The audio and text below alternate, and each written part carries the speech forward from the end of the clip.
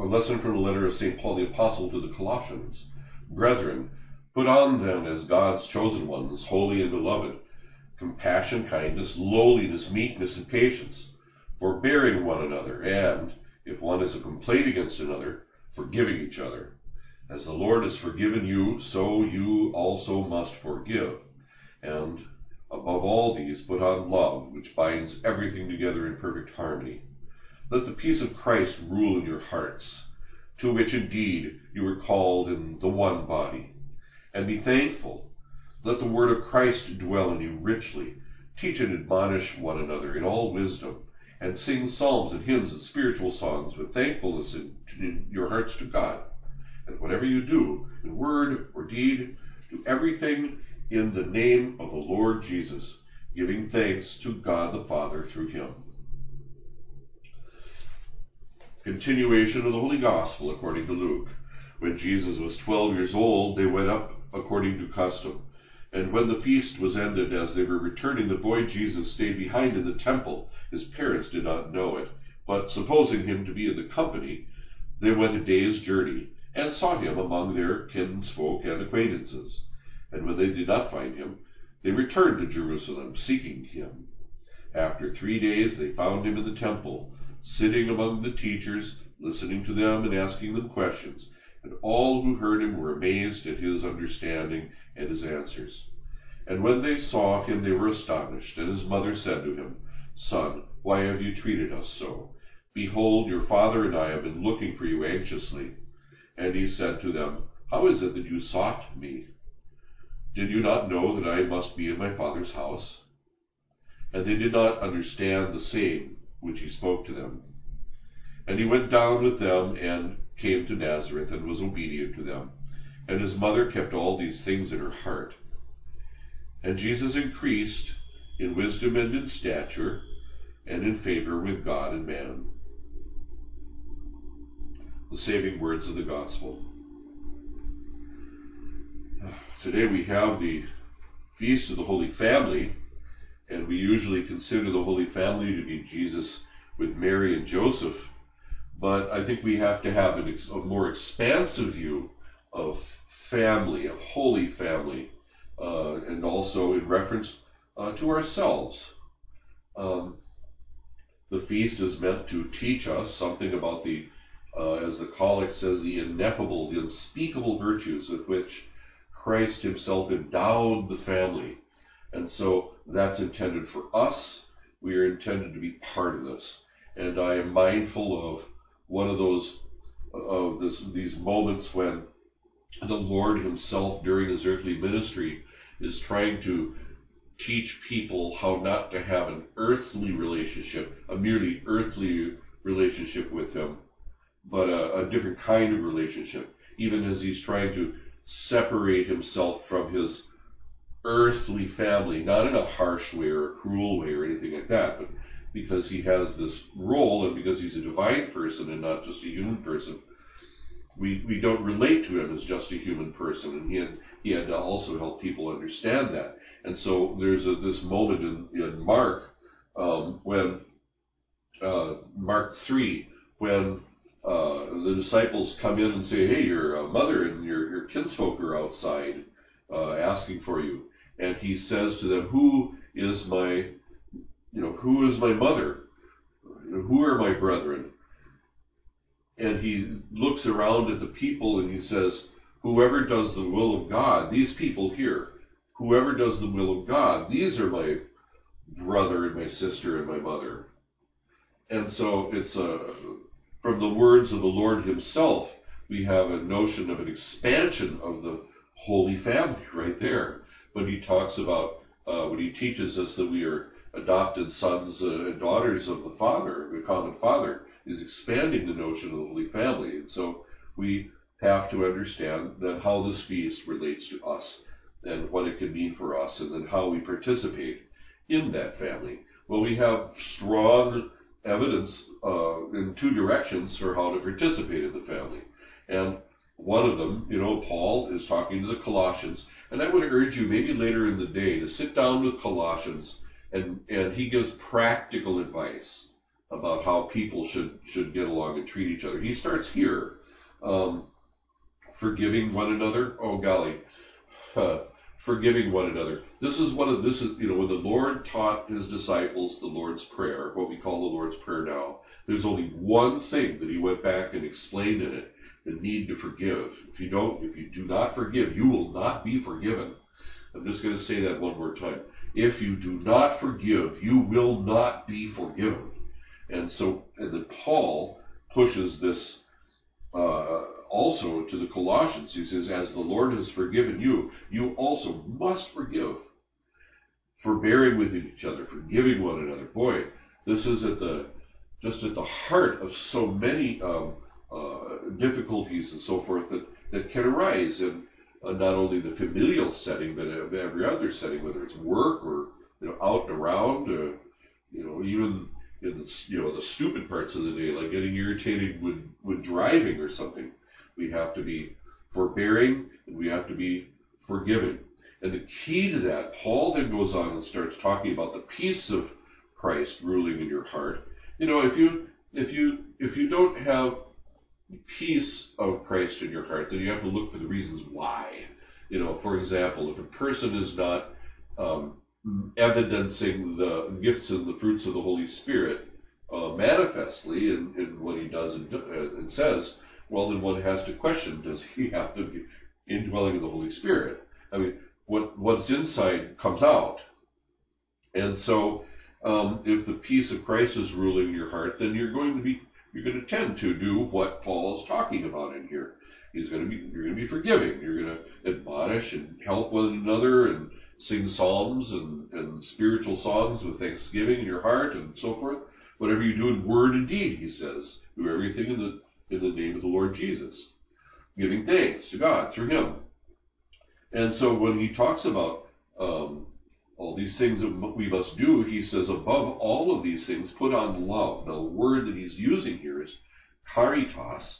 It's charity, and that means sacrificial love.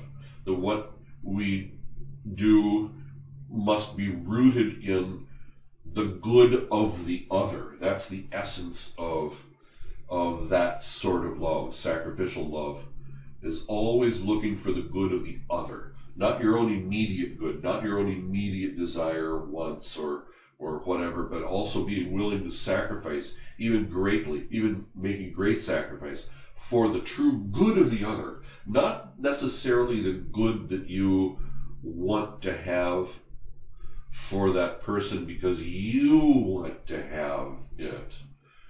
Turning your own desire into a projection of good onto the other person. So you have to really take careful assessment, being rooted in the truth, being rooted in justice, being rooted in mercy, and looking very carefully and being realistic, looking what the true good of the other is, and then if necessary, making the sacrifices that have to be made for that person's sake. And so it's, I think, really important to take into consideration those qualities of family that must inform our dealings with everybody.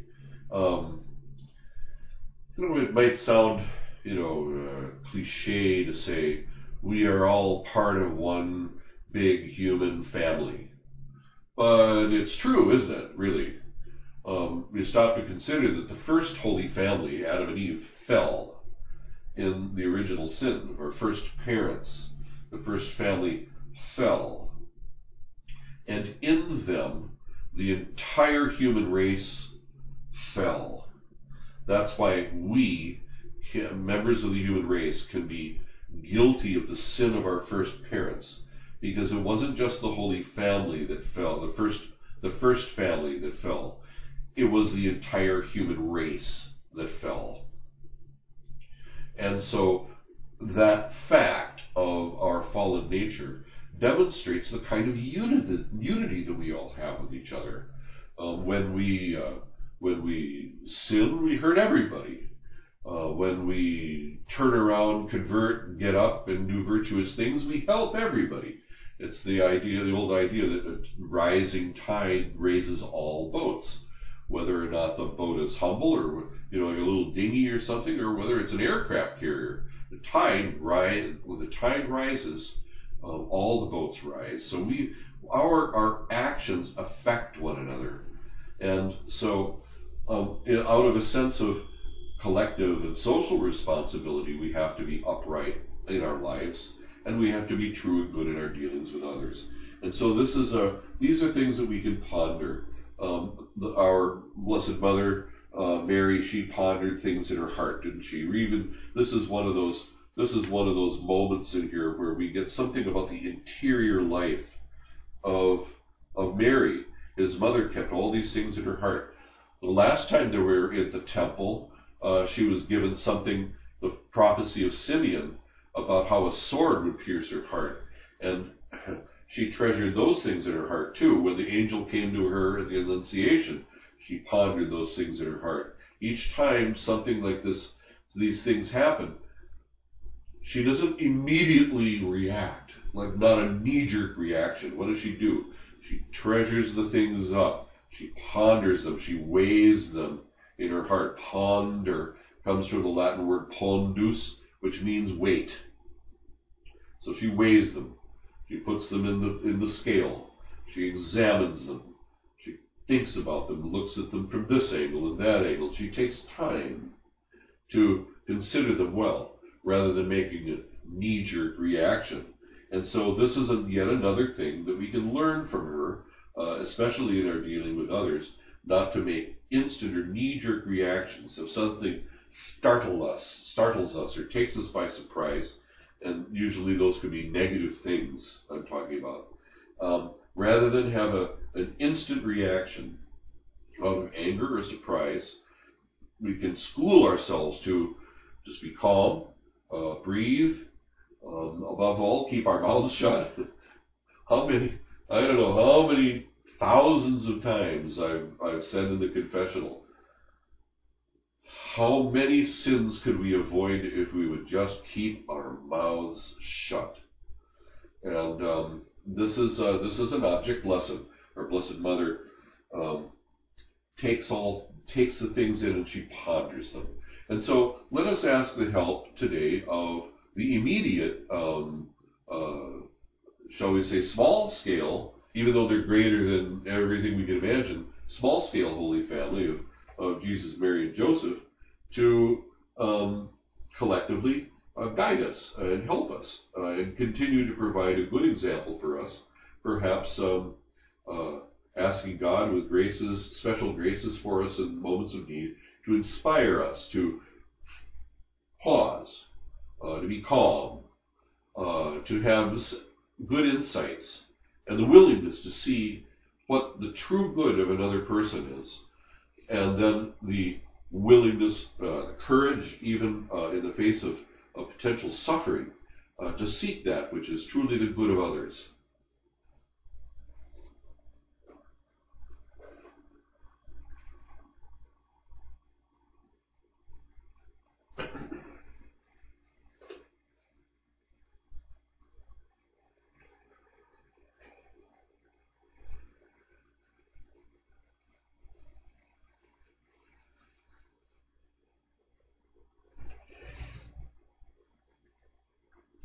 Credo in unum Deum, Pater omnipotentem, Pactorum Caeli et Terrae, visibilium omnium et invisibilium, et unum Dominum, Iesum Christum, filium Dei unigenitum, lex Patrinatum ante omnia saeculum, Deum de Deum lumine Deum vero de Deum vero, genitum non factum, consubstantialem Patri, per quem omnia factus sunt, qui proprio nos homines, et proprio nostrum salutem descendit de celis, et incarnatus est Spiritus Sancto, ex Maria Virgine, et homo factus est, crucifixus et tempora nobis sub Poncio Pilato, passus et sepultus est, et resurrexit tertiae die, secundum Scripturas, et descendit in caelum, sedet ad dexteram Patris, et iterum venturus est cum gloria judicare vivos et mortuos, cuius regni non erit finis, et in Spiritum Sanctum Dominum et vivificandem, quis Patri Filioque procedit, qui cum Patri Filio simula natura conglorificatur, qui locutus est per prophetas, et unam sanctam catholicam et apostolicam ecclesiam, confiteor unum baptisma in remissione peccatorum, et expecto resurrectione mortuorum, et vitam venturi seculi. Amen.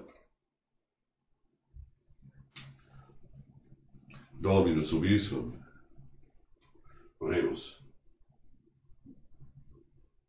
Tulerni Iesum parentes eius in Jerusalem, ut sisterent eum Domino.